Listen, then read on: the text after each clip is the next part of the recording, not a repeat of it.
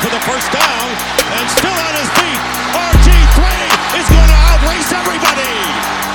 Roethlisberger looks, crosser, grabs, he caught it, fights to the goal line, breaks the plane, touchdown Pittsburgh! That might win them the division! And the handoff to Tomlinson, left side, and he will gallop into the end zone. Charger fans are witnesses to history!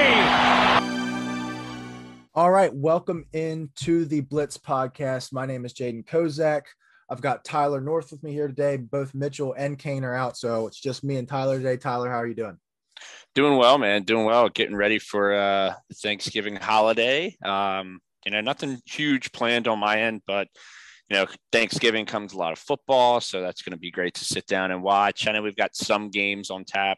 Maybe we'll get some exciting games. Who knows? But other than that, yeah, still living in the post Packer win Sunday that the Vikings had that I'm very, very ecstatic about. It was kind of a season saving win, I guess you can say, to at least keep hopes alive for the playoffs. So doing great. Like I said, just getting ready for the holiday. Yeah, I was about to say, I'd imagine you're riding high after Sunday, and I can't wait to glue myself to the television to watch Bears Lions on Thanksgiving. That's going to be fun. Lions first win. Here it comes. Yeah. Here it comes. We'll get into that. But first, we're going to talk about this Monday Night Football game that just concluded. We got Bucs Giants. Bucs win 30-10. This is one that I'd imagine everybody saw coming. I mean, the Buccaneers are just a better team, and they've lost 2 straight. So Tom Brady is pissed off, and he comes out 307, 2 touchdowns. Mike Evans, 6 catches, 73 and a touchdown. And Gronk, I don't know what it was. The Brady and Gronk connection looked great tonight. This is Gronk's first game back, correct? Yes. I think he came back for like a quarter, maybe for one game, maybe a quarter and a half before the Washington game. I think that Saints game, he was back technically for that Saints game, but I don't think he ever registered a catch. So this was his first actual game healthy back. Yeah, and he looked really good. Like, I felt like he was targeting him a lot. I mean, he only had 7 targets, but I don't know. It felt more than that to me. But the Buccaneers won this game in pretty convincing fashion. I mean, if Blaine Gabbert finishes the game, that's how you know that was a pretty solid win. So, question I ask you is, are the Bucs back to being the best team in the NFL?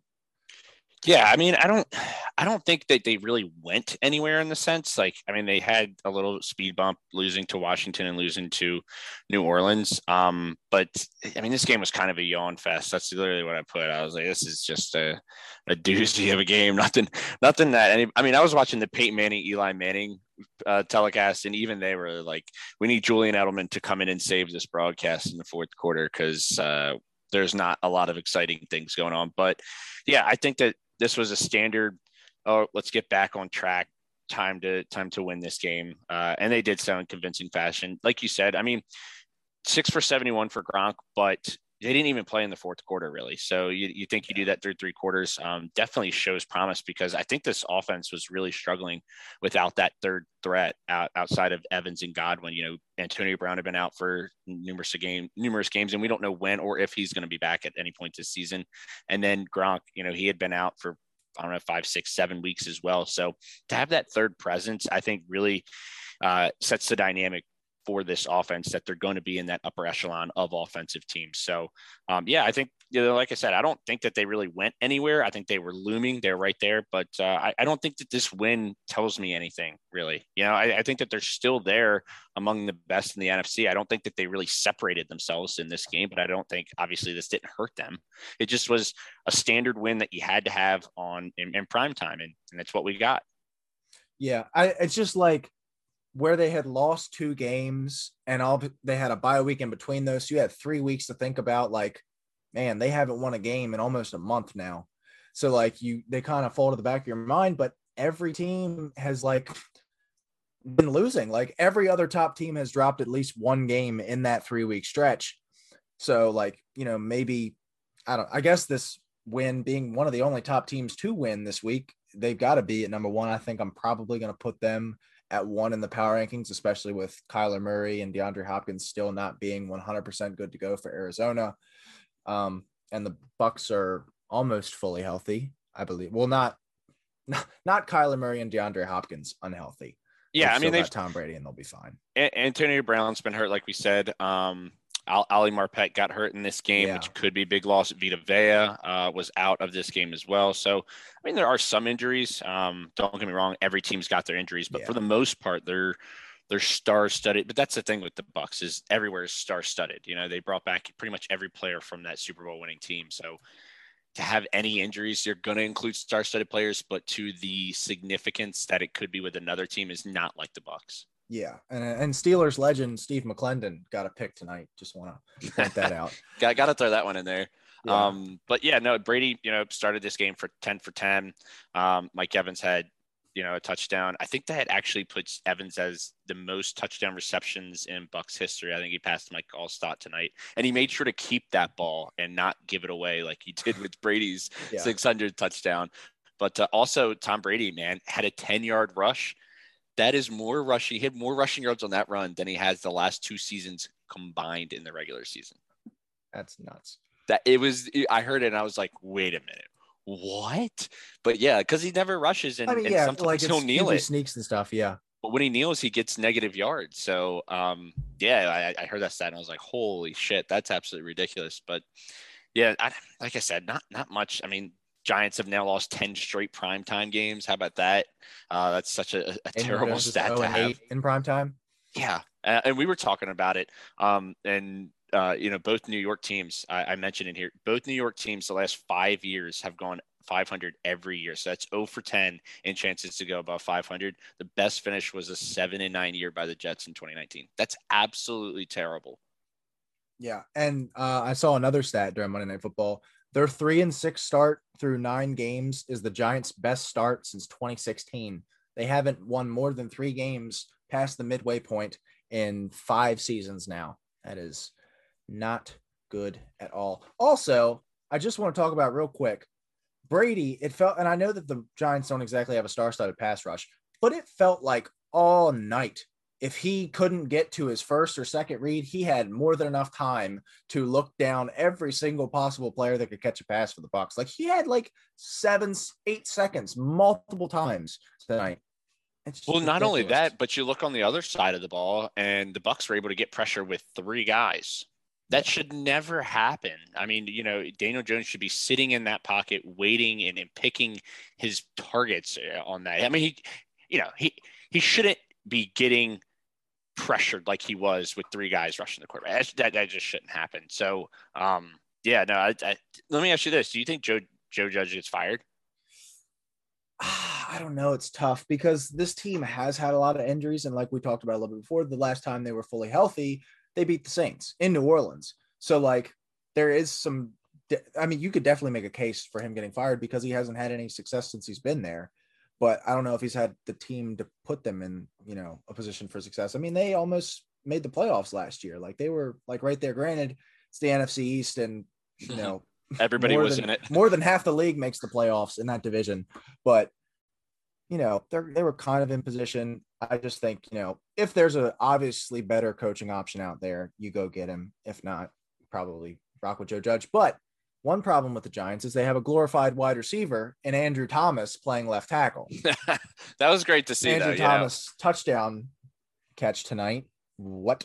As I sit there with Saquon Barkley, and I'm like, I need 6 points, and they're sitting at the 5, and then they run a play action to Andrew Thomas. That was not fun, but just touch on the Giants real quick. Daniel Jones, 167, a touchdown and 2 picks. Saquon Barkley, his first game back since he tweaked his ankle running into Anthony Brown in week 5, 6 carries, 25 yards, 6 catches, 31 yards. Leading receiver, Kadarius Toney, 7 catches for 40 yards. As of the end of tonight, the end of week 11, the Giants currently hold picks 5 and 6. We talked about it a little bit, and I'm like, we've talked about this not being a great quarterback class, but they've got to use one of those picks on like a extremely valuable position. I haven't. Have you dove into it and looked at like mock drafts for next year? Like who's going to be available at that 5-6 mark? Like, are we talking Matt Corral? Are we talking Malik Willis? I think that there is a very solid chance, especially with the teams that are in front of them, that there's at least one quarterback available. Like I'm looking at a mock draft right now. Kenny Pickett, maybe? I don't know. They've got like Derek Stingley. I'm looking at the tackle from NC State. Yeah, he's pretty good as well. The offensive lineman from Iowa. Thibodeau is going to go 1 in all likelihood. That's all I've seen, even though I'm looking at a mock draft right now that has Malik Willis at 1 to the Lions. I don't see that happening. But Thibodeau at 1, one of probably Stingley and Hutchinson go 2 and 3, unless one of those first 2 or 3 teams go quarterback. And then you've got Evan Neal, Kyle Hamilton, the safety out of Notre Dame, DeMarvin Leal, the defensive tackle out of Texas A&M. And then the quarterbacks are there too. There's talent. I agree. Like there's talent there. Like I love Kyle Hamilton at Notre Dame. I think he's phenomenal. And that's a guy that can absolutely help you out. But they just drafted Xavier McKinney, so I don't know if they're. And it's weird because this is a team that uses 3 safeties a lot. So if he's there, you've got 2 first-round picks in the top 6. If the season ended today, you could definitely take a shot at a safety that's supposed to be anyway, like all pro potential, like Kyle Hamilton, and maybe look to move on from Jabril Peppers, who's going to be coming off of a season-ending injury, I believe, or like a Julian Love, Logan Ryan. I think he's like a cornerback safety hybrid. But, yeah, I don't know if they're going to go, like, we've talked about how bad of a quarterback class it is. And it's like, if Matt Corral's there, are you going to go with Matt Corral as, yep, this is my guy for the next 10 years? This is because Daniel Jones isn't going to yield. I mean, what does he yield in the trade market after this season? If you try and do like what the Jets did, where they're going to take a quarterback, so then you move on from Darnold. What does Daniel Jones yield if Darnold is worth a 2nd-round pick? See, I don't know because I will not trade a 1st-round pick for Daniel Jones. Yeah, man, the primetime thing is such a negative, but like we've talked about, like he hasn't had a situation where it's benefited him, like in such a positive, like the playmakers around him, the coaching.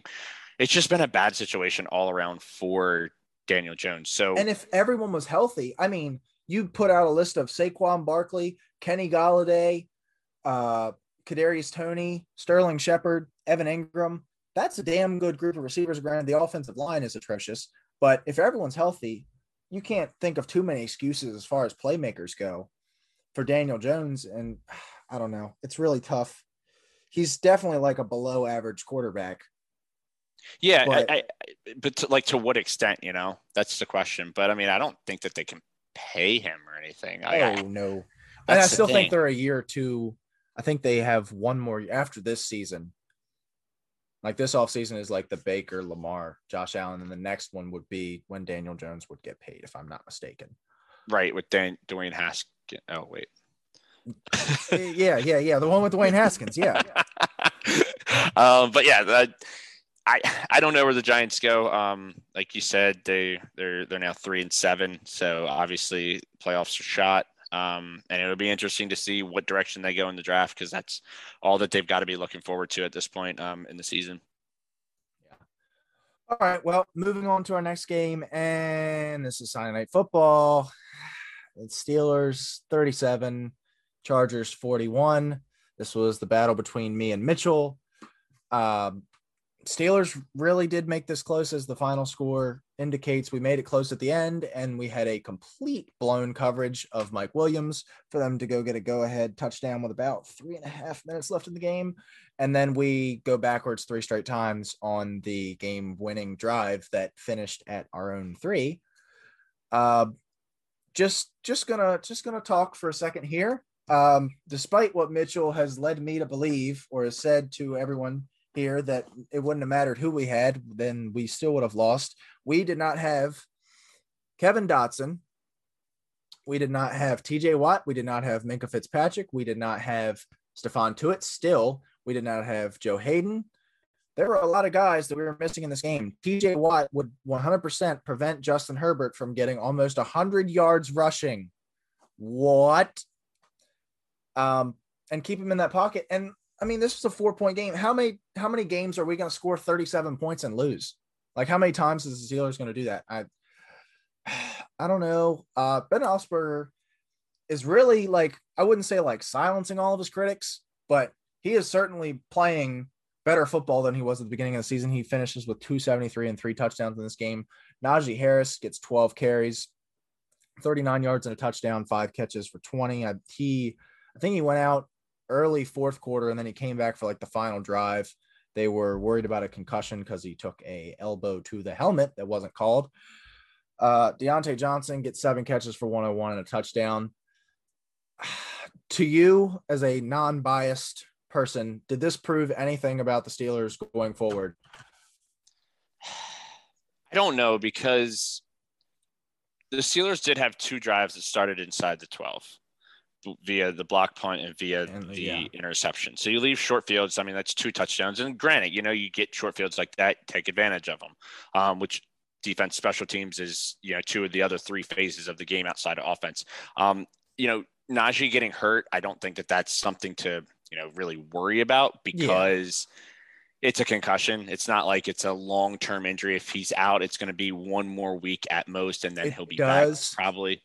It does scare me to death every time, though, when he tries to fight for yards, and like, I don't know if he's like trying to prove a point, like, you can't tackle me, right, and just like stand up because they can't tackle him, but eventually someone's going to break his leg. Like, almost happened early in that game, because he just like tries to like stand up and fight for those extra yards every time, and I'm just like, right, you almost want to just say like, all right, just that's enough. and maybe that's rookie running back, it's just like rookie quarterbacks taking hits like that.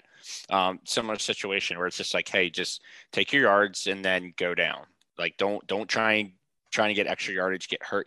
You're going to get hurt doing that. And that's what we've seen from not only him, but multiple quarterbacks and multiple players in previous years as well. So I don't have, too much concern with the Steelers D. Like you said, they were without a bunch of their playmakers. So I think that side of the ball will be fine. I still wonder with this offense, if you're shutting down Najee, can Big Ben have these big games? I know that you said 273. Obviously, 2 of those drives were really short drives.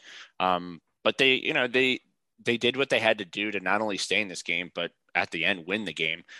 They just came up a little bit short, but yeah, I think the Steelers are going to be right there, for the wild card, maybe the division. They've got the games against the Ravens here coming up soon. So those are going to be crucial games as far as their chances, not only in the wild card, but the division as well, because they kind of control their own destiny if you look at it, to win the division, even after this loss. But, the Chargers 533 yards to 300 yards, in comparison with the Steelers, total opposite game plans. And then Herbert, you mentioned the rushing yards, 5th quarterback in NFL history with 300 plus passing yards and 90 plus rushing yards in the same game. Absolutely ridiculous how good of a game he had. Chargers and Vikings, mirror images of each other. 5 of the 6 Chargers wins have been 4th quarter comeback wins. And these are just, those 2 teams do the same exact thing week in and week out. They'll be in every game. They might not win every game, but they might win half the games, which is pretty much what has happened. So, just absolutely crazy game, because I don't think anybody was really expecting a shootout of that sort. It might have had some points, but not like that. It was a great game to watch from an unbiased fan perspective. And I'd be remiss if we didn't talk about Austin Eckler with 4 touchdowns in the game, trying to call Jonathan Taylor after what he did against the Colts. But yeah, great. I mean, a great Sunday night game, much better than the Monday night game. I don't think that this really, once again, I don't think that this tells me a lot about either team in this regard. I think both teams are about where I anticipated, maybe, a little bit less on the defense, but like you said, everybody was hurt for the Steelers. So I can't really take much away from this game from a defensive perspective. Yeah. And like you said, Herbert is nuts. I hated him last night, but I love him, dude. He is so good. He's going to be so good. There's a realistic chance that he is the best quarterback in the league in 2 to 3 years. He is nuts. And he's getting there mentally to the point where it's not like he's making boneheaded plays anymore. He's not making rookie mistakes anymore. He's got all the arm talent. He's huge. He can run, clearly. 90 yards and a touchdown for Justin Herbert. He finishes with 382 in the air and 3 touchdowns. Austin Eckler, again, trying to do his best Jonathan Taylor impersonation, 11 for 50 on the ground with 2 touchdowns, and then 6 for 65, 2 touchdowns. Austin Eckler is one, fantasy aside, because obviously he's fantastic, especially if you play in a PPR league. I don't know where to rank Austin Eckler because he doesn't run the ball fantastic, but he's great out of the backfield as far as, receiving goes. It just like 11 for 50. Like those are okay. But he gets in the end zone 4 times. So yeah, I mean, that's almost 5 yards. It's almost 5 yards a carry, but like, yeah, they don't utilize him in the run. Like they use Roundtree more than they use Eckler in the running game. Even I guess Justin Jackson a little bit too. Yeah. This game, there were 6 possessions in the first half, excluding the final play for the Steelers. That was a kneel with 2 seconds left. And in the second half, there were 14 drives, excluding the final possession kneel. So it was absolutely ridiculous. The first half was methodical drives, getting points. Neither team punted in the first half. And then I think there might have been like 1, maybe 2 punts. One of them got blocked in this game. So it was, great job by the offenses. I thought, it was great game plan on both offensive between who's the Chargers offensive coordinator? I don't know off the top of my head. Yeah, because I know Matt Canada's Steelers, but good job on both fronts there. But yeah, I think these teams are right there. If this game's in Pittsburgh, I think Pittsburgh probably wins this game. So I mean, and realistically, that game was in Pittsburgh. Every game the Chargers play is wherever their opponent is from. But it wasn't on Heinz Field. Oh yeah, and it's not 40 degrees. Right. Big difference. And Keenan Allen also has a great day, 9 catches for 112. So the question I have for the Chargers is, I don't even know if are they the favorite in the AFC? Is that too early? I don't think so. I think that this rush defense is just, and I know Najee didn't have that great of a game, but like how they've been the rest of the season. And even like this game, I mean, I know that they didn't give up a lot of yardage, but like Steelers still put up 37 points. Like 37 points is 37 points. And I'm not going to say the Steelers are in that upper echelon of offenses in football. So like there's so many question marks on that Chargers defensive side of the ball that no, I do not put them as the AFC favorite. I think they're a good team. I think they can absolutely, win a playoff game, maybe 2, but Herbert on that stage, I don't know. That's a question that's waiting to be answered is what is Justin Herbert in the playoffs? Because, Josh Allen struggled in his first playoff appearance, if not first couple playoff appearances. So, I don't think that they're the favorites. I think they're in that group of wild card teams that could possibly win a game or 2. Okay. Where do you have them? I don't know because like the Chiefs are in there, but man, if like I know the Ravens were without Lamar, but they almost lose to Chicago, who is terrible. The Bills can't decide whether they want to be a good football team or not. The Titans have fallen from the throne that they should have never been on. That just makes me happy. I love. To my defense, I did say I'm going to keep ranking them here until they lose, and they finally lost. So now I put them at like I don't know, 10, 9 in the NFL probably. That. And then what are the other teams? The Patriots look great right now. So they're definitely in that mix. And then the entire AFC, and the Chiefs, obviously. And then the entire AFC North could very well be in it. But I was like licking my chops because as a Najee Harris fantasy owner in 3 out of 4 leagues that I'm in, I'm like licking my chops hearing about how bad the Chargers run defense is. And he finishes with 50 yards. So that was a little disappointing. And I was like, wow, this run defense looks perfectly fine. Where is this run defense that allows 160 yards a game? I know. They literally they clearly said we're gonna make Big Ben beat us. We're not gonna let Najee beat us. But yeah, I think the one good thing that the Chargers do have is they have already beaten the Chiefs, so they do have the game advantage over the Chiefs. And they did it in KC, so they get them at home. Although, like you said, how much of a home game is it really for the Chargers? But yeah, no, I think that playoffs definitely in the realm. I don't see them as the best team in this conference. Okay, well. Moving on to a team that could be the best team in this conference, the Chiefs. Cowboys get 9 points against this supposedly putrid Chiefs defense. Chiefs finished with 19. Mahomes didn't have a great statistical game, but as like watching that game all the way through, he didn't play it bad by any stretch. 260 with an interception, and I believe he had a fumble as well. Clyde Edwards-Helaire, go ahead, take your lap. 12 carries, 63 yards, touchdown. Tyreek Hill, 9 catches, 77. Kelsey, 5 for 74, and he gets a rushing touchdown because sure. Yeah, Yeah, that was a crazy rushing touchdown for Kelsey. It was wild to watch that. Didn't think I'd be asking this at any point this season. Is the Chiefs defense like borderline about to become a strength? Dude, I said that when I was discussing why I felt like the Chiefs were the best team, it was because the defense has showed up their last 4 games. So they got their ass kicked by the Titans the week before Halloween. And then they shut out the Titans in the second half. They were down 27-0, I think, at halftime, and then shut them out in the second half. Since then, they've allowed 17, 7, 14, and 9. Every game under at 17 points or less. So I was talking about how they've won games ugly, which is not normally what the Chiefs do. Normally it's like a shootout and we're going to outscore our opponents, but finding these different ways to win gives not only the defense confidence, but it gives the offense confidence in saying, hey, we don't have to do everything. Like they were like, hey, we put up 16 points and we were up 16-3. I know they won 19-9, but they're like, we're up 16-3. I mean, we don't have to continue to do this. We can run the ball, milk the clock, try and get points, field goals, because we know we've got a defense now. And I talked about it. Melvin Ingram, getting him has done so fucking much for this defense, because not necessarily for him, but what it allows Chris Jones to do, because now Chris Jones moves inside. What did he do in this game? 3.5 sacks, a forced fumble, and a fumble recovery. That's all pro type numbers right there, if I've ever heard them. So I love this Chiefs defense right now. I think it's playing great. I think it's oozing with confidence. And I know the offense came on in that Raiders game. I don't have concerns. I know Mahomes had a fumble and a pick in this game, but like, I don't have many concerns, because when that game's on the line, I feel like this Chiefs offense will step up to the plate and will produce when they need to. Yeah. I think many people would agree with me on this. I feel like trust that Chiefs offense more than just about any offense in the league. I can't one of the other ones that could be up there with them is the Cowboys, and they were awful.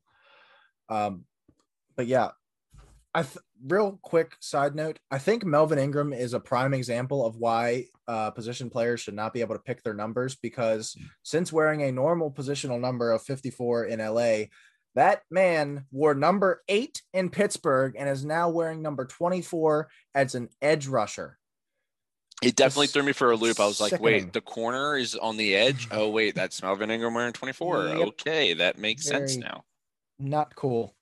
Moving on to the Cowboys. Micah Parsons had a good game. Yeah, number 11. I guess that's not that bad, but 24 for an edge rusher, that's disgusting. On to the Cowboys, though. Dak Prescott looked terrible, though. This was a game where the stats did tell the story. 216, 2 picks, and 2 fumbles.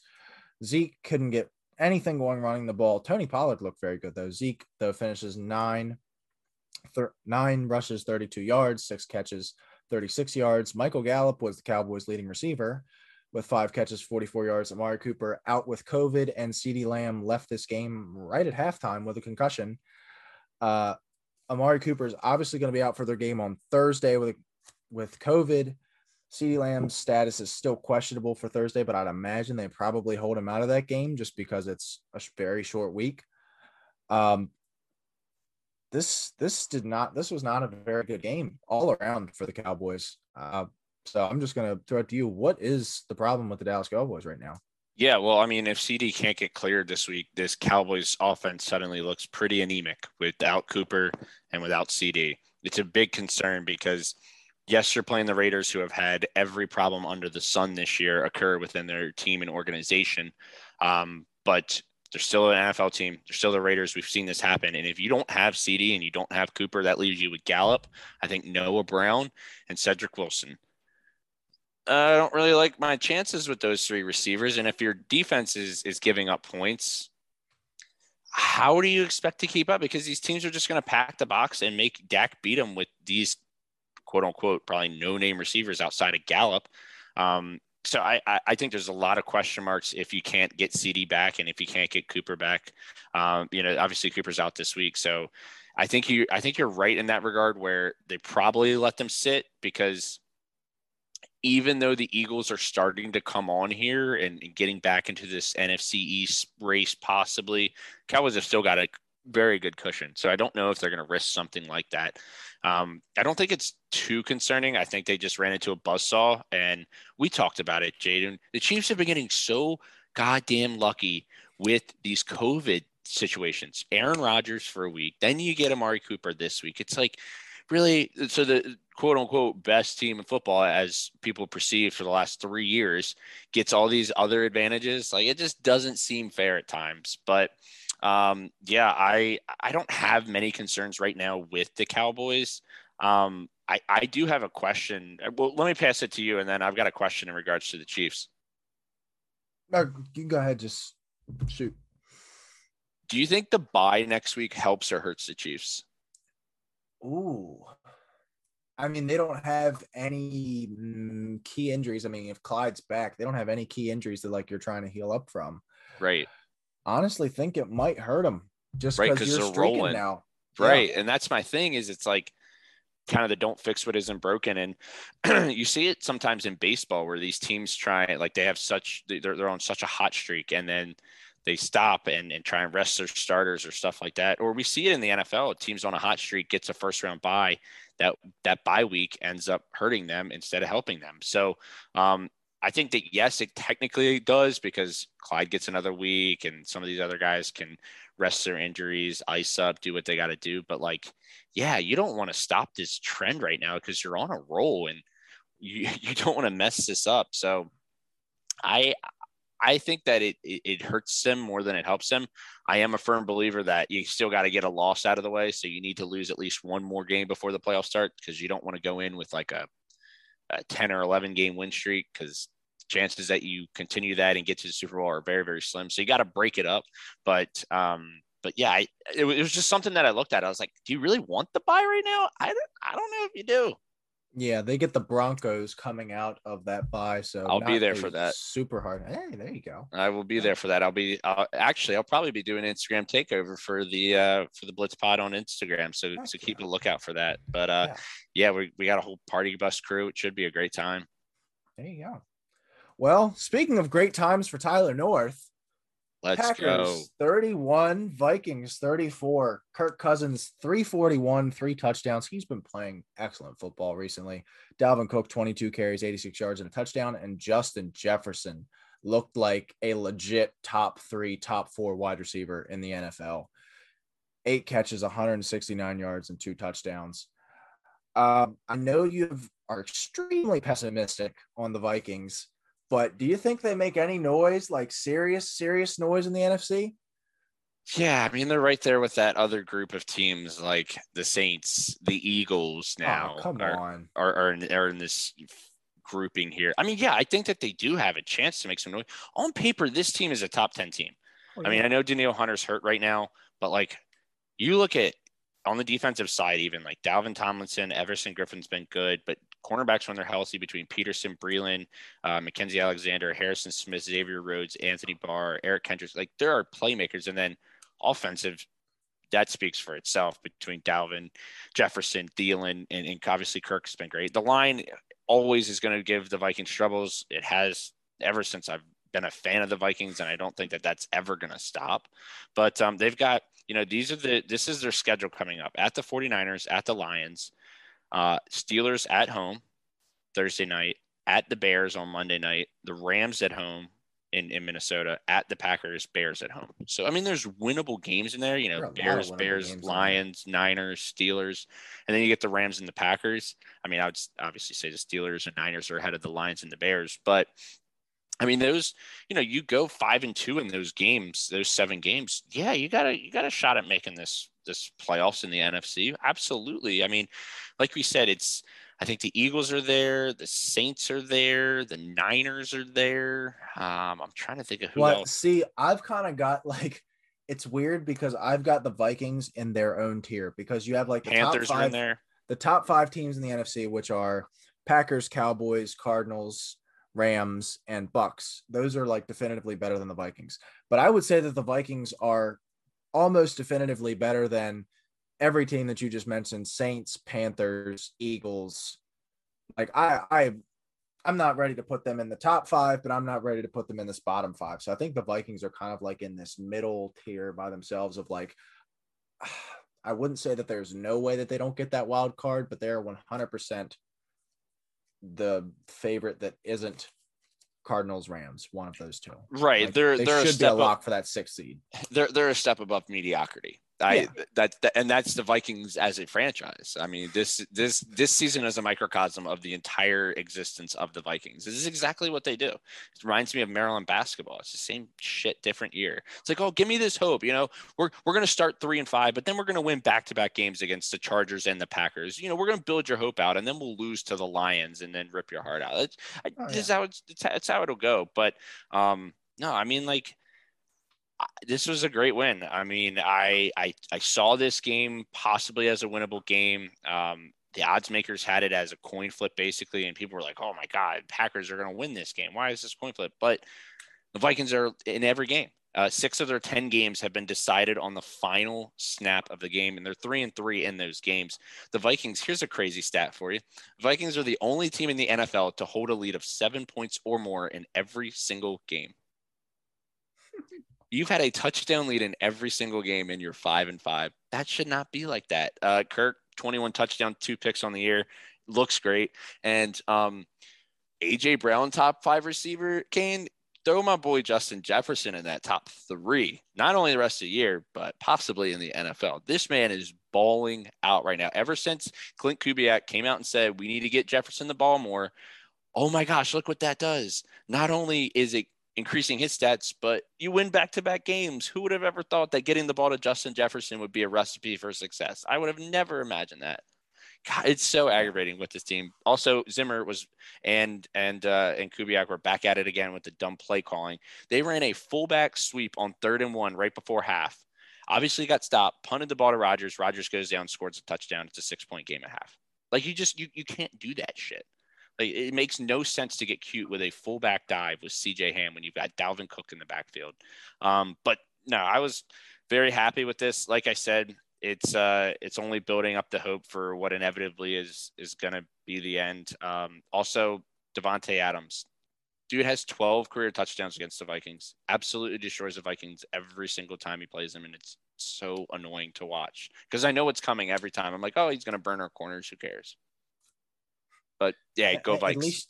At least you're accepting of it. At least it's coming. I just like, it's so weird because like everyone that I talk football with is like relatively big fans of Rodgers. So like to see someone that like just hates his guts like you do, it's weird to me. I don't know, because I'm also a big Rodgers fan. Like, man's needs a haircut, bro. He is looking rough around the edges. Also, he hurt his toe this game. I know it was hurt, and then he re-injured in this game. So I'm kind of wondering what that does. Worse version of turf toe. Yeah, that's not turf good. Turf toe usually is like a 2 to 3 week injury, if not more. That's what I'm saying. Like, that's not good for the Packers here in the next couple of weeks. Not exactly someone that needs that. Not exactly someone who needs his toes, but you don't want to have to deal with that discomfort all game. But really quickly, unbiased opinion with everything that's going on with our top candidates, is Kirk Cousins in the top 5 MVP race? Man, I don't think so, because here's why. You've got, Lamar's been out sick. Probably Brady's still up there. I know Stafford's been struggling a little bit lately. I'd probably still put Stafford up there. Kyler's been hurt. That's why I'm saying, like, a lot of our Josh Allen's been struggling recently. Like, Herbert. A lot of these, I'd probably still put. I'd probably put Herbert over him. Stafford's going to find a really hard time getting into my top 5 until he turns it around. He has played 2 absolutely terrible games back to back. Yeah, Dak was up there, then he laid an egg. Mahomes, maybe. The other person that, like, Josh Allen's been laying an egg the past couple weeks. I know we'll get to him later, but like, I think Jonathan Taylor might be ahead of Kirk Cousins in that race. Wow, really? Yeah, that guy's on another level right now. Oh well, he's ridiculous right now. But man, Kirk Cousins, I feel like 21 touchdowns, 2 picks, and like I saw a meme, and it's like when you have 21 touchdowns and 2 picks, but no one cares because you're Kirk Cousins. And yeah, but it's like representative. But like, Jaden, like, you saw the end of that Vikings-Packers game, and that should have been a pick to Savage. Like, that should have been a pick, and then the Packers should have kicked a field goal. And then what are we talking about? Then we're talking. Well, that's because he's wearing a Vikings jersey. That's just the reality of it. I guess, but we're talking about the Packers winning that game with the Vikings once again blowing a lead of, I think they had like a 16 point lead at some point in that game. So like, and also another missed extra point by Joseph. Like this happens all the, and I was texting my buddy and he was like, this extra point's going to come back to bite us in the ass. And it almost did.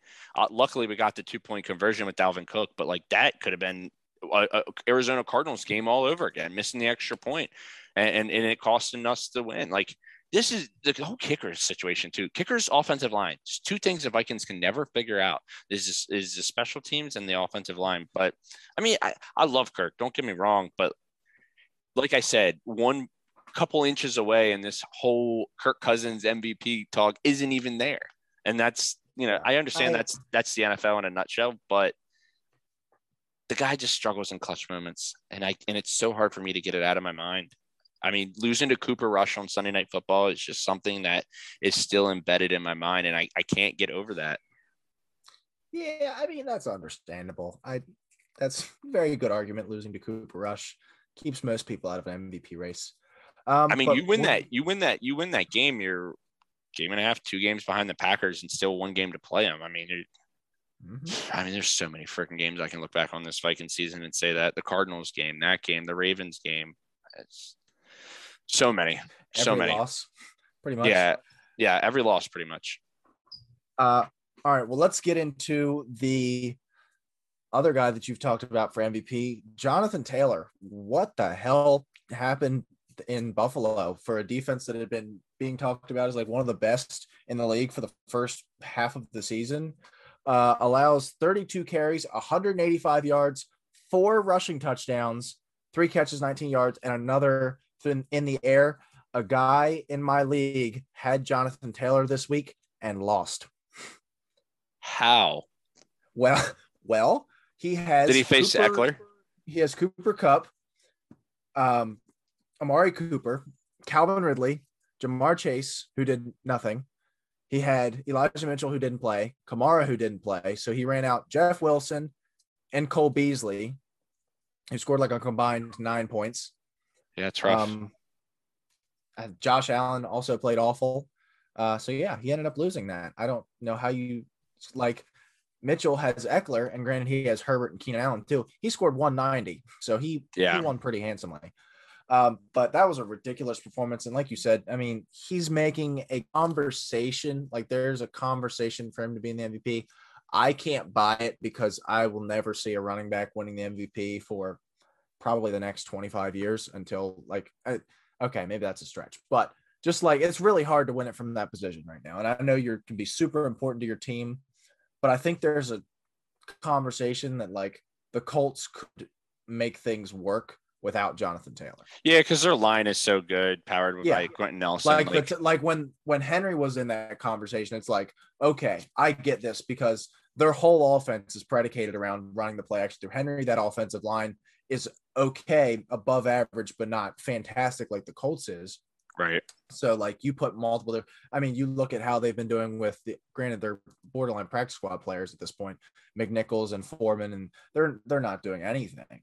And like you put Nyheim Hines or Marlon Mack in Indianapolis in instead of Jonathan Taylor, I don't think they're doing what he's doing, but they're definitely not shooting him in the foot like, maybe Foreman or Peterson or McNichols or whoever the hell the Titans are playing at this point. But I mean, think about this. This guy has 100 yards from scrimmage and a touchdown. This was his 8th consecutive game, which is tied for the NFL record with some guy named Liddell Mitchell and LT. I mean, that's unprecedented territory to be in. 100 yards from scrimmage and a touchdown in 8 straight games. It's absolutely ridiculous. First player since Kamara to score 5 touchdowns. I do agree with you where, yes, the offensive line has a very big impact on the running back success, but at the same time, you got to give the guy credit. I mean, the guy is just fantastic. Absolutely balling out right now. And I know that like Derrick Henry, it would have been crazy if Derrick Henry didn't get injured to see where these two would be from a not only fantasy perspective, but just top running back in the league, because he finally overtook Henry for the rushing lead this past week.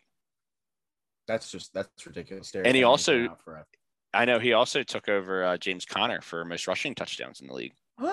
James Conner's not leading the league in rushing touchdowns anymore. This is a weird he's world got Jonathan Taylor has 14, and I think James Conner has 12.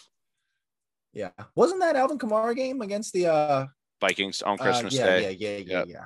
Oh, Maryland also lost to Purdue that day in basketball. It was a great day. Oh yeah, I bet you had a lot of alcohol in your system there, didn't you? Just a little. Just a little whiskey. Yeah.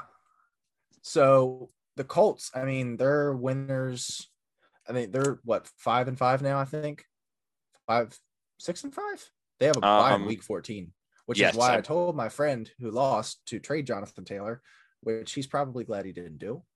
But, a bye in week 14, if you've got Jonathan Taylor and maybe you can try and work your way into McCaffrey or something, it really sucks if you have your best player not playing the week before fantasy playoff start. Just saying.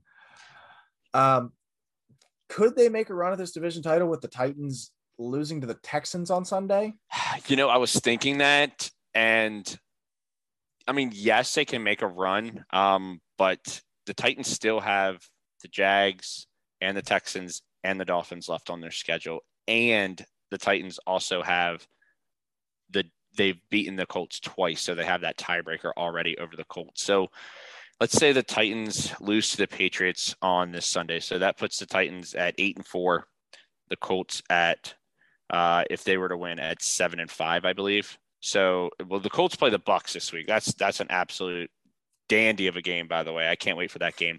I just, their schedule's a little bit more difficult than the Titans, I think. Even though that they're the better team, I still think the Titans have built up enough cushion that they're gonna back their way into winning that division when it's all said and done. Interesting. I mean, the way that the Colts are playing right now and the way that the Titans are playing and the way that both of these teams are trending, I definitely think a Colts division title is possible. They've got, so the Colts have the Bucs this week, and then they've got at the Texans, Patriots, at the Cardinals, Raiders, Jags in Jacksonville. So they've got at the Jags, at Houston, and Raiders, which they'll be favored in all those games. And then they've got at Arizona, Patriots in Indy, and Tampa in Indy. So, I mean, 3-3 is definitely in the realm, but you're going to have to go 5-1 in that span, if not 6-0 to win that division. I mean, if the Titans keep dropping, and I know it's 1 week and I might be overreacting a little bit, but I mean, there's also in a monsoon. Yeah, but I get, but it's not even like the Texans were running the ball fantastic. I believe I heard something today with Burkhead and David Johnson combined for 31 carries and 48 yards or something awful like that. Yeah, I mean, Tannehill turned it over 3 times, I think. Oh, he had 4 picks. There you go. And they also had a punt that hit the dude's foot as he was trying to run away from it on the 5-yard line, which gave Texans the ball on the 5-yard line. So, how many times is that going to happen again? I don't know. Maybe it is a sign of things to come, or is it just, in my opinion, just one bad game that all comprised into one, or a bunch of bad games that all comprised in one? All those mistakes finally coming back to even it out with the Titans. But I just, like I said, I think that the cushion that this team has built up is just, it's too much to overcome. If they had split with the Titans, the Colts, it would be a different story. But the fact that the Titans have beaten them twice, I can't see them overcoming that. Yeah. That's really tough. So I guess we'll move on to the Bills. I can't get a read on the Bills at all. They might be one of the hardest to rank teams in the NFL right now. Josh Allen, 209, 2 touchdowns, 2 picks, and a fumble. Stephon Diggs gets some crazy touchdown deodorant, 4 catches for 23 yards, but he gets 2 touchdowns, which probably saved your fantasy day. The Bills have lost 2 of their last 3, and it doesn't look like they have any consistency on either side of the ball. And with the Patriots looking the way that they're looking, the AFC being as stacked as it is, are the Bills still a lock to make the playoffs? A lock to make the playoffs? Probably, just because their flaws I don't think are as bad as some of the other teams' flaws. Let's see. They've got at the Saints, Patriots in Buffalo. They got Patriots twice, at the Bucs, and then they got Jets, Falcons, and Panthers as well. All in Buffalo. So I think that they'll win all 3 of them. They could definitely drop a Jets, Falcons, or Panthers game. Yeah, the only thing is that all three of those games are in Buffalo. I know that they just got demolished in Buffalo by the Colts, but like I would trust in December and January in that weather in Buffalo. I'll take, especially Falcons, dome team, Panthers, somewhat warm weather team, and the Jets are the Jets. I would trust them to win all three of those games, which puts them, what are they, 6-5 right now? So that gives them 9 wins. So they're looking at 9-8. Man, I don't know about lock. I would say it's more than likely, but I wouldn't say it's a lock by any means. And I said this a couple weeks ago that I didn't think that they were going to win the division. And some people were like, what? You don't think they're going to win like, come on, the Bills are definitely going to win this division. I said, no, I felt like the Patriots were coming along right at the right time. And here we are, 3-4 weeks later after I said that. And I think Patriots are probably favored to win this division right now over the Bills, which is incredible to think about. Also, Josh Allen is 17-17 in his career, including 0-2 in the postseason when he has at least one turnover. So the key to stopping the Bills is getting him to turn over. Colts also 12th straight game with a takeaway. He picks and chooses when he wants to play well. I don't get it. Like, it just feels like at any point he's got the arm talent, he's got the mobility, he's got it all to just be a top 2 to 3 quarterback in the NFL. And then it's just like, where the hell is that? Like, on a week-to-week basis, he could be. I agree. It's almost like, I gotta, like the Jets game. It was like, my back's against the wall. Like, I have to win this game. So they did. And then I was like, okay, like, should win this game, but like, if we don't, we're still okay. So they lost it. Jags, same thing. It's just, it aggravates me too, because I see him with so much talent at times, and maybe it's the play calling. I think it's Brian Dable that's there. Maybe that's the concern with the Bills right now. But there's definitely a lot of growing pains. There's a lot of things going wrong with this, not only defense, because that just got shredded, but the offense too just doesn't look what you would presume it to be. And this is such a big year for Josh Allen and this Bills team, because it's like, hey, we made the AFC Championship last year. Like, I mean, there were a lot of people that looked at this team as the Super Bowl favorite in the AFC. Toss up between them and the Chiefs. And here we are, where not only they might not win the division, they might not make the damn playoffs if they keep going on this trend. You're right. Yeah. And like, this was like, Josh Allen was one of the MVP favorites. Like, yep. Especially after the year he had last year, and a year in which Rodgers doesn't go nuts, he probably does win MVP last year. And now they're just like, what? I don't know what they're doing. I don't get it. Well, but let me ask you this. Like, where do you see this team at the season's end? Where do you see this team? Whether it be not making the playoffs, lose the first round, second round, third, or championship, Super Bowl. Like, where do you see this team? I wouldn't even say ceiling or floor. I would say, your realistic prediction. Well, okay. So I'm going to start with the fact that I do think they make the playoffs. I think that they figure some of this stuff out, and some of these teams that because I mean, like we've talked about, the AFC has like 10 to 11 legit playoff contenders, and some of those are going to get, moved out, whether it be to injuries or just not playing as well as they had been. So I think they move themselves up that way, and they're just too good of a team to not make the playoffs. And I do think that Josh Allen can get up for at least one playoff game, but if they're a wild card, they're going to be the lowest seed, which means that if they win their first wild card game, in all likelihood, they're going to face the top seed, which could very well be the Kansas City Chiefs. And we've kind of seen that matchup happen before. And I just think that the Chiefs are going to out offense the Bills if that were to happen. And I'm speaking very hypothetically here. We're in week 12 talking about what happens if this team plays this team in the playoffs. But man, it's just, I don't know. Like, if you're the Bills, I mean, you're not regretting giving Josh Allen $250 million, but like you give him that money because he can carry your offense. And he's like, this is pretty much the exact same offense from last year. Like, all the receiving threats are the same. Running backs are pretty much the same. Their running game is completely dead. Oh, it's non-existent. It's over. It's not there. Zach Moss, I think, had 3 carries for a yard. Singletary gets like 17, Breida like 30. Like, it was awful. Like, Josh Allen is almost inarguably their best running back at this point. He is. I think that it's the constant, like, you're going to dick around and fuck around. That's fine in the regular season, but you better make the damn playoffs. And if you're going to do that in the regular season, then you got to produce in the playoffs. And you look at the teams that could possibly be that 1 seed. The Titans already beat them once this year, but outside of the Titans, you've got the Chiefs. We know what the history there is, going to Arrowhead, lost in the championship last year, and you already beat the Chiefs once this year. So you know that they're going to be out for revenge if you play them again, especially in Arrowhead. You've got the Ravens. You beat the Ravens in the playoffs last year, so you know they're going to be out for revenge. You know they're going to want to take your ass down, especially with that home crowd. You know M&T Bank would be rocking if that was the case. And then the other team is the Patriots. And we know how Bill Belichick is, and we know how Bill Belichick is in the playoffs. So those three teams, like I said, outside of the Titans, those three teams, I think, give the Bills enormous problems. And I don't see the Bills right now where they are. I don't see them even coming close in either of those three games, yet alone winning them. So there's immense problems right now in Buffalo, and they've got to get this straight because, yeah, we talked about their schedule, with games against the Panthers, Bills, and Jets, or Panthers, Bills, and Jets, Panthers, Falcons, and Jets. But if they don't clean it up, like you said, they could drop 1, 2.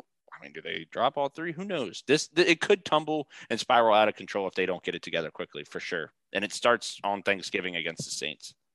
Yeah, and I mean, that's not going to be an easy game to play in either. I mean, the Saints defense is very good, and they could very well throw some problems at Josh Allen, especially a Josh Allen that's not doing so well right now. So let's just hit some of our not headliner games.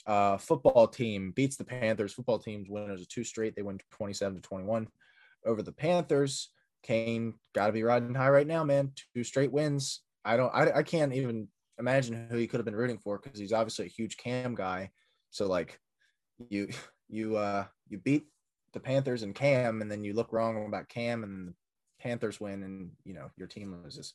Where's Washington now? Are they like 4-6, 4-5? Should be 4-6, yeah. 4-6, yeah. So like, I mean, I wouldn't say a game out of a wide open. They're game out of the wild, but like, too. Yeah, I mean, they're not out of it, but like the fact that another team from their division is now emerging as like this team could definitely be in the wild card.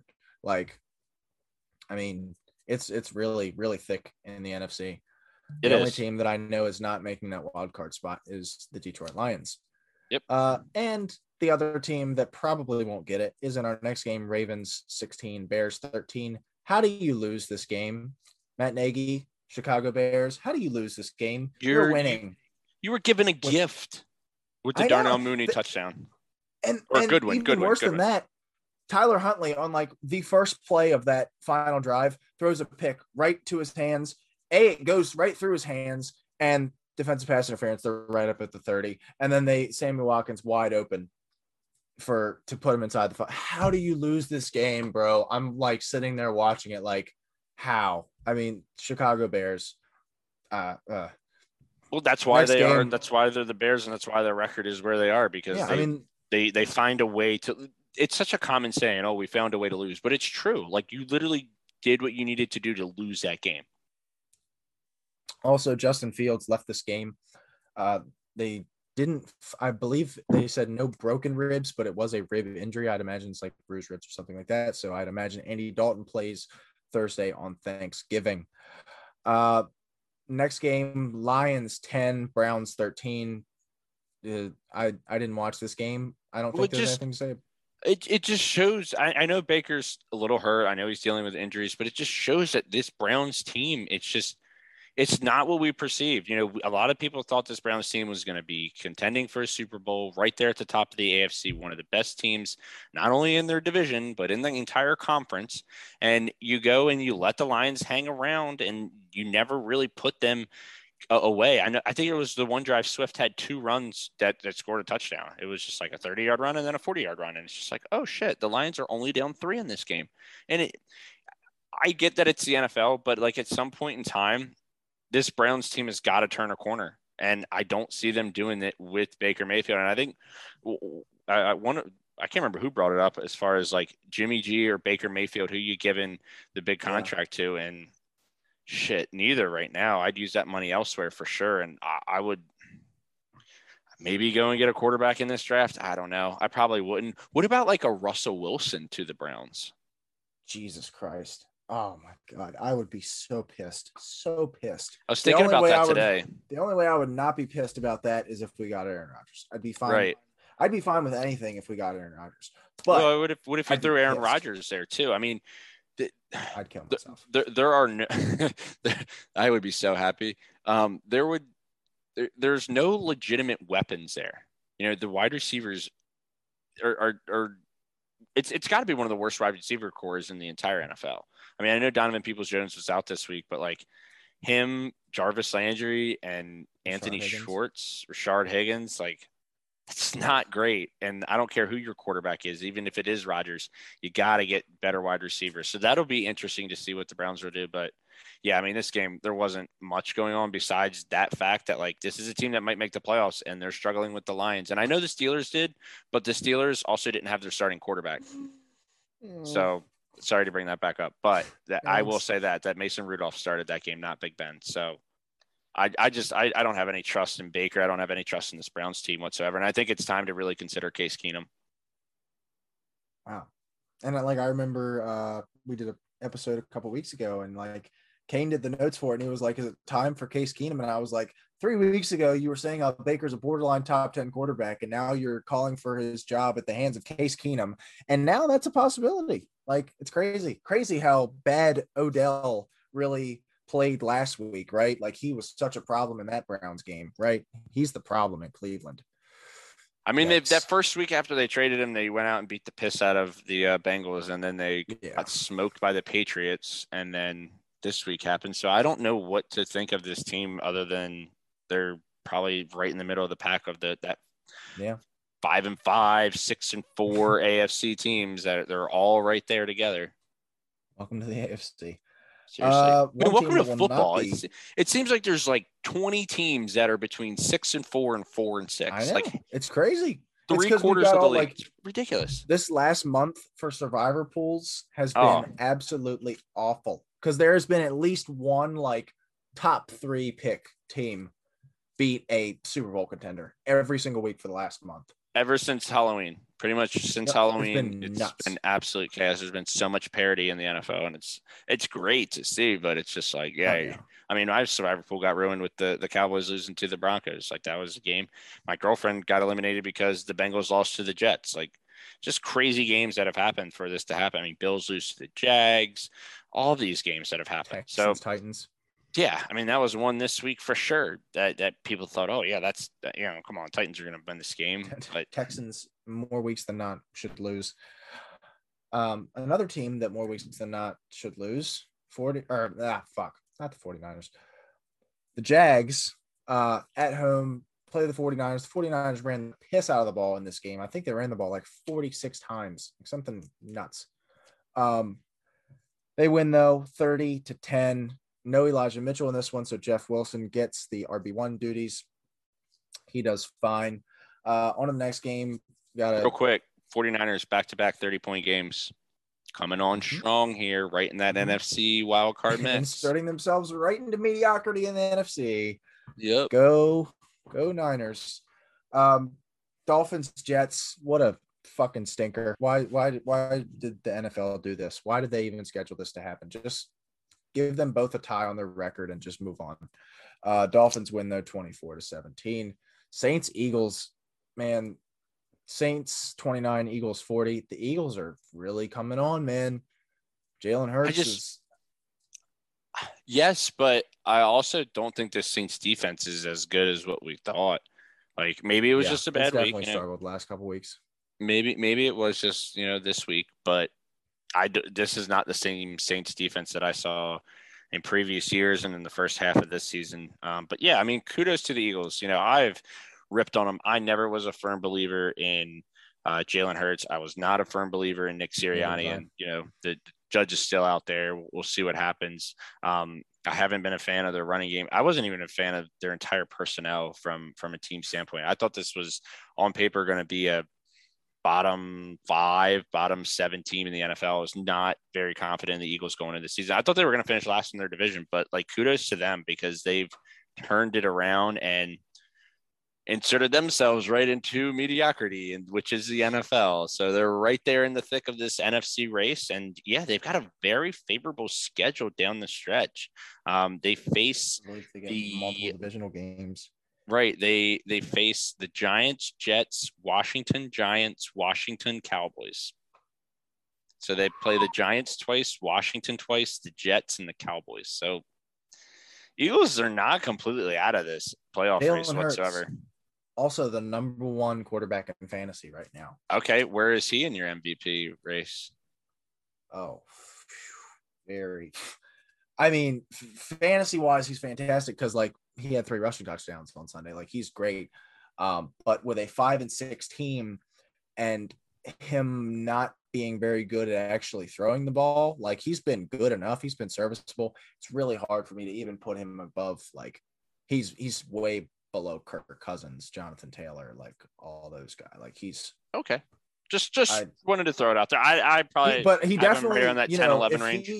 If they really kick it on and like make a run at the Cowboys for this division and he plays well while doing it, I mean, look at the weapons that he has on offense. He's running out Jordan Howard, Devontae Smith, Jalen Reagor. I mean, that's not the greatest of weapons on the planet. Wes Watkins. Yeah. The defense isn't stellar either. Goddard looks good after signing that big deal, but I think the Eagles they've got a good shot. I think they've got a better shot. Crazy too. Like they were having like 30 plus carry games, running back carries anyway. After like having like them being in the teens, low teens the first couple weeks. Now they're like 30, almost 40 carries a game since I believe it's actually since Miles Sanders got hurt that they've started just running the ball a whole bunch and it's working. So kudos to them. Texans 22, Titans 13. We've talked about this multiple points throughout this podcast. I'm not like rubbing it in your face because like you said, like you said that when the Titans lose, you're going to bring them down, but it feels good to somewhat be right about this team. Like they are not as good as people have been making them out to be. I think also arguably the worst team in football. I think that's the other thing is like they lost to the Texans. Like if they had lost next week and it was like by a field goal at the Patriots, that might be a different story. But losing it's not even that they lost. They lost not only by 9, but they were down like 19-0 in this game. Like it was never really close. I think it got to 19-13, but for the most part, and I know it was like a monsoon. This game. Right. I know it was a monsoon, but Tannehill still had 4 picks. And like he is not the guy you want when you're losing. Like he is like bottom half quarterback at that point. Like, no, I think Belichick's going to have a field day with him this upcoming week. And that's why I'm saying, man, these Titans are going to be looking real bleak after this next week because Belichick, like you said, is going to have a field day, and that's going to be 2 straight losses for a team that, you know, was the 1 seed just 2 weeks prior to that at that point. Right. Next game, Bengals 32, Raiders 13. I didn't get to catch a whole lot of this game, but, you know, Bengals and the Raiders are both stuck in that middle of the AFC. I think the Bengals have put themselves in front of the Raiders, but, you know, it's anybody's race in the AFC. Yeah, I watched a little bit of this game. I mean, it was close late, and then the Bengals, I think, got a pick 6 or something and kind of blew it away. I mean, they were in control. I think it was like 10-6 at half, and they were mostly in control of this entire game.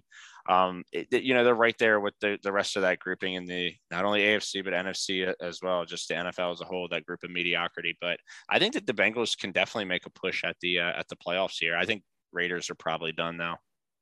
Yeah, it's gonna be really tough for them just because now that the Chiefs have clicked and the Chargers are, you know, also going to almost surely be in the playoffs. There are so many teams that are in it, and I just don't think the Raiders have enough. That was one of my criticisms of them before the season started, that they just don't have enough roster talent, and they were overachieving like crazy to start the season. So then everybody had amazingly high expectations for them, and then everything that's happened off the field just piles onto that. All right, so last game anyway, Cardinals 23, Seahawks 13. I don't know how you lose this game if you're Seattle. I talked about it in the preview podcast. I mean, this is as close to a must win as it gets in week 12 or week 11. You are reeling right now after getting Russell Wilson back this is your second game back with him, and you go out and you lose to Colt McCoy. Like this is a season saving win that you could have had, and you don't get it against a division rival at home. I mean, this is like franchise altering loss here, because this almost effectively ends your season. And if your season is over in week 11 with Russell Wilson at quarterback, that does not mean good things for Russell Wilson or Pete Carroll. So not good. Yeah, Colt McCoy's now won back-to-back. He's 2-0 in his last 2 games starting at Seattle. He won last year, 2 years ago with the Giants there. So good on Colt McCoy. But, dude, the Seahawks scored a touchdown in garbage time. That was their first touchdown since Halloween. Like almost a month has gone by since the Seahawks had a touchdown, which is absolutely ridiculous with an offense with Russell Wilson, DK Metcalf, Tyler Lockett. I know Chris Carson's been hurt, but like still 1 touchdown and it happened in garbage time. The season's done for the Seahawks, and they don't have a first round pick, so they can't really play for the draft pick. So lot of question marks going into the offseason with the Seahawks. I'm not confident with them whatsoever.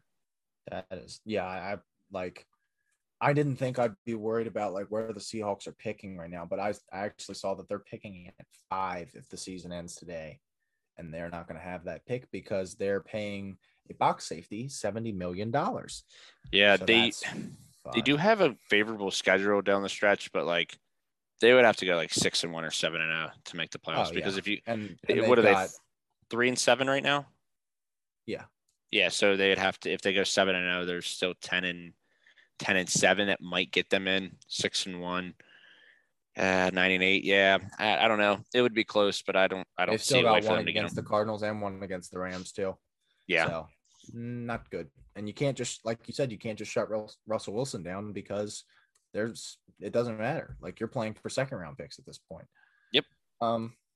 Yeah, not good. So that is our last of week 11, which would take us to game balls. I'll just go ahead and hand it to you. Who is your game ball for week 11? Yeah, I mean, we've been ragging on this guy. Like, I know I was not a firm believer in this guy going into this season, but Jalen Hurts, man, guy had 3 rushing touchdowns, propelled the Eagles to another win. He's almost single-handedly just carrying this offense to wins. And, kudos to him. Kudos to Sirianni. They're playing to his strengths. I know he doesn't have a lot of, I guess, throwing capabilities. They understand his limits within the passing game. He only had 147 yards on 13 of 24 passing, but you incorporate that rushing ability, and I know it's Josh Allen-esque, Lamar Jackson-esque in that regard. So this is a guy that I think he's got a very bright future in this league. One that this season was kind of a make it or break it season for him, and he's definitely making it and then some. So big time kudos to him. He has 890 rush yards in his first 15 career starts. The only quarterback with more in his first 15 starts, Mr. Lamar Jackson with 1,193. So rare category for Jalen Hurts to put him in, but big kudos to him. And I'm interested to see what the rest of the season and the rest of his career is going to hold. Yeah, I agree. My game ball will go to another young quarterback. I hate to do it after he beats my Steelers, but it's got to be Justin Herbert, dude. And he's breaking out as a rusher. I mean, 90 yards, like, and it wasn't anything impressive at all, but it just felt like he was like looking at like 25 yards of space, like multiple times. I'm like, what are we doing, guys? But he finished with 4 total touchdowns. He looks like I've talked about it, man. He is a generational quarterback talent. Like he's got it all.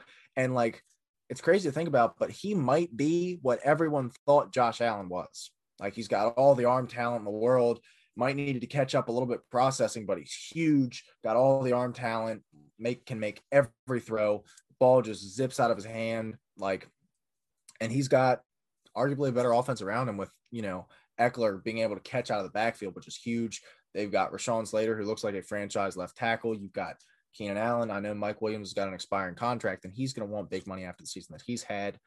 I hope for Justin Herbert and the Chargers' sake that they don't give it to him. But, man, he could really, like I've said it, he could be the best quarterback in the league in 1 to 2 years, and he played great against Pittsburgh. Yeah, I mean, if Herbert continues on this trend, like, as long as he doesn't have one of these bad weeks or, knock on wood, I mean, fingers crossed, I'd never hope for this on any quarterback, but like as long as he stays healthy too, like yeah, he could win this MVP this year because it's totally up for grabs. Mm-hmm. And if he propels his team not only to a division championship, obviously a playoff berth as well, then like yeah, Herbert's definitely right there in the running for this MVP.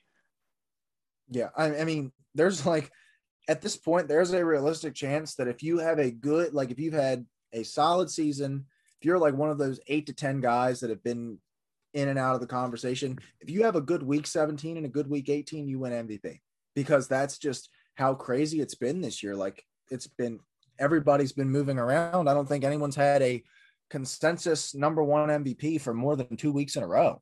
Like it's just been all over the place. So Herbert could 100% make his way into this conversation. All right. Well, we got 3 Thursday games to cover. We got Thanksgiving games. This first one sucks, to be frank. Bears Lions. I just wish that, like, I know that there's like history behind it, and that's why the Lions play on Thanksgiving every year.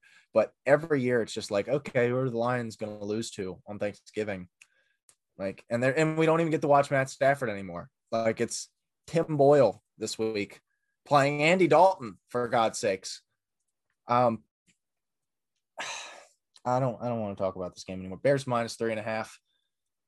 I'd imagine that's taking into account Justin Fields not playing, but it's in Detroit. Bears minus 3.5. Bears money line is minus 200. Lions plus 160. What do you got on this game? Yeah, man, Lions, they're going to get their first win of the year. Get ready. It's coming. This is it.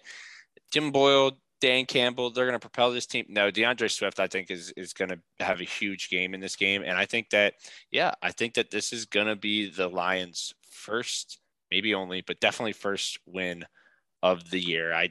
The Bears are just heading in the wrong direction. I told you I don't think that they'll fire Matt Nagy, at least yet. I think it might happen at the end of the season.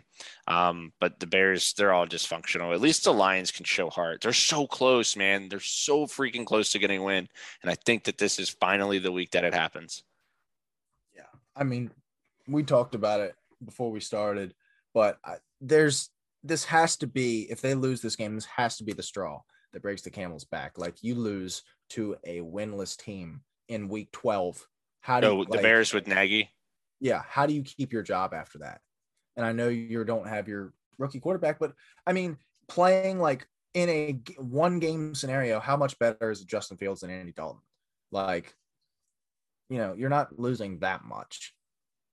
But yeah, I mean, it comes down to the coach at this point. Like, I've never been a Matt Nagy believer. I know the double doink season, they were supposed to be really good, and they were good. The defense was filthy, but like, this offense, and Khalil Mack just got shut down for the season. Right. I mean, this offense, ever since, I mean, I know that the whole Trubisky was supposed to be the guy, is just something that set this offense back multiple years. And they got, in my opinion, pretty lucky with the Justin Fields situation, because I think Justin Fields is a franchise quarterback. But I don't, unfortunately for Justin Fields, he's got Matt Nagy as his head coach. And until you get rid of the coach and switch it up, the quarterback situation is not going to matter. Yeah. So I think I'm going to be with you on this one. I'm down for getting Swifty. I've got him in 2 leagues. So, I mean, let's go DeAndre Swift. So yeah, I think I'm going to take the Lions on both in this one. I don't know. I don't trust Andy Dalton, but I trust Tim Boyle. I'm going to stop thinking about it. Just give me the Lions. Give me Dan Campbell over Matt Nagy. I think Dan Campbell 100% wins in a wrestling match. So I'm taking the Lions in this game. Next up, we have the Raiders and the Cowboys. Cowboys obviously coming off that loss. Raiders also coming off a loss. We've talked about it earlier. Amari Cooper is 100% going to be out for this game with COVID. CeeDee Lamb's status is still up in the air, but on a short week, I'd imagine that he doesn't play. The Raiders have had their multitude of issues this season, but even with all the injuries from Dallas, they are favored minus 6.5. Raiders are plus 250. Cowboys are minus 320. What do you got in this one? Give me the Raiders. If CD's out, I'm taking the Raiders on the money line and the spread. Yeah, you heard that. I'm taking the Raiders on both. This is a team that has gone through enough crap this year. Derek Carr, lights on. I'll take Derek Carr in this game. I'll take a stab at the Raiders. Why not? Like, and that's their mindset's got to be from now on is, okay, the playoffs are there, but like, just start having the why not mindset, especially in a game like this. And I just think that with Dallas's, I guess you can say, deficiencies on offense, I don't trust them right now. I mean, All you got to do is pack the box against Zeke, and then you're depending on Michael Gallup, Noah Brown, and Cedric Wilson to beat you. I'll take the Raiders. Why not? I mean, I definitely think that spread shrinks a lot in the next couple days. Cowboys are, even though the Cowboys are at home, I still think it could very well make it down to like 4, just especially once CD gets confirmed that he's out. Yeah, I'm going with the Raiders on both too. I just have a weird feeling like Zeke struggled a lot last week. I've heard a lot of people like, dude, Tony Pollard runs like a damn horse. That one run that he had where he busted it outside, it looked like he was going to literally run through a brick wall. He runs so hard and so fast. I love it. Like people have said, a couple people that like with opinions that I respect have said that Zeke might not even be the best running back on the team anymore. Right. Like, I mean, a lot of Tony people have been Pollard talking about is that. good. I know And they were talking about that Zeke earlier in the Zeke, season. but We were talking about that earlier in the season about, is it time to move on from Zeke and put Tony Pollard in as the starting running back? And like, I didn't think it would happen, but like, yeah, I mean, Tony Pollard looks legit, man. He's got more to offer, I feel. Yeah, he runs. Like, I love the way he runs. And like, I remember Kane, and I think it was like after week 2, was like, Zeke's going to be outside with a cardboard sign saying, "I need a job." Like, it, maybe not that far because he is getting paid a lot of money by old Jerry, so I don't think they're going to bench him. However, Yeah, I don't think that it hurts 50-50 backfield. Yeah. I don't think it hurts Zeke as much as it helps Pollard. Like, I think that this shows that Tony Pollard could be a starter in this league, and I think that it gives him the opportunity to get a starting position, whereas I don't think this means that Zeke's going to be a backup in the league, if that makes sense. Oh, no. Yeah. Well, I think that I don't know what Pollard's contract situation is, but I think a 50-50 snap share between the two of them not only helps them in the short term, but it prolongs their investment in Ezekiel Elliott. I mean, the less carries you give him, the more or the longer he's going to be productive for you. So, you want to take care of him as much as you can. Regardless of all that, I'm taking the Raiders on both. I think they've got to turn it around at some point. I know that they're not the most talented team, but like you said, if they stack the box against Zeke, it's going to be really tough for them to create a whole lot of offense. And Dak's not exactly, the guy that's going to make that happen. On to our next game, on to the last game of Thursday. Bills at Saints. Both these teams coming off of losses. The Bills getting pissed on by Jonathan Taylor and Jalen Hurts running all over the Saints' supposedly good running defense. I don't know what my thoughts are on this game, honestly, because both of these teams are like teams that we thought were, obvious playoff teams, and they're reeling right now. So I don't know. Bills -4.5. You got the Bills on the spread is Bill. Yeah, we're gonna cut that. Okay. On the spread, Bills -4.5. Bills money line is -210. Saints +170. Tyler, what do you got? Yeah, I mean, like you said, both these teams are struggling right now. They're both heading in downward trajectory, but I'll probably take the Bills on the money line, but the Saints on the spread. I'll take that field goal and what I think there's going to be some desperation by both teams shown in this game because, this is your last game, I believe, in November. So after this, all the games will be in December and January, which is essentially playoff football at that point. So I think that this is the last week. This is your I don't want to say your show date, but like this is your tune-up. This is your last tune-up before the money stretch in the NFL. And I think that both teams really need this win right now in the most desperate of ways. So I'll take the Bills on the money line, but give me the Saints with the 4.5. So I'm taking every underdog on Thanksgiving. Yeah. Hey, man. It's Thanksgiving. Anything can happen, right? Yep, exactly. I am taking the Bills on both. I think, like you said, both of these teams are going to be like, okay, we need to get our shit together. We need to pull together our best football right now because we're reeling and we're in a stacked we're in a stacked league, realistically, where there's multiple teams with the same record as us that could, end up edging us out in a playoff seeding. And I just think when the Bills give it their all, they have a whole lot more than the Saints do.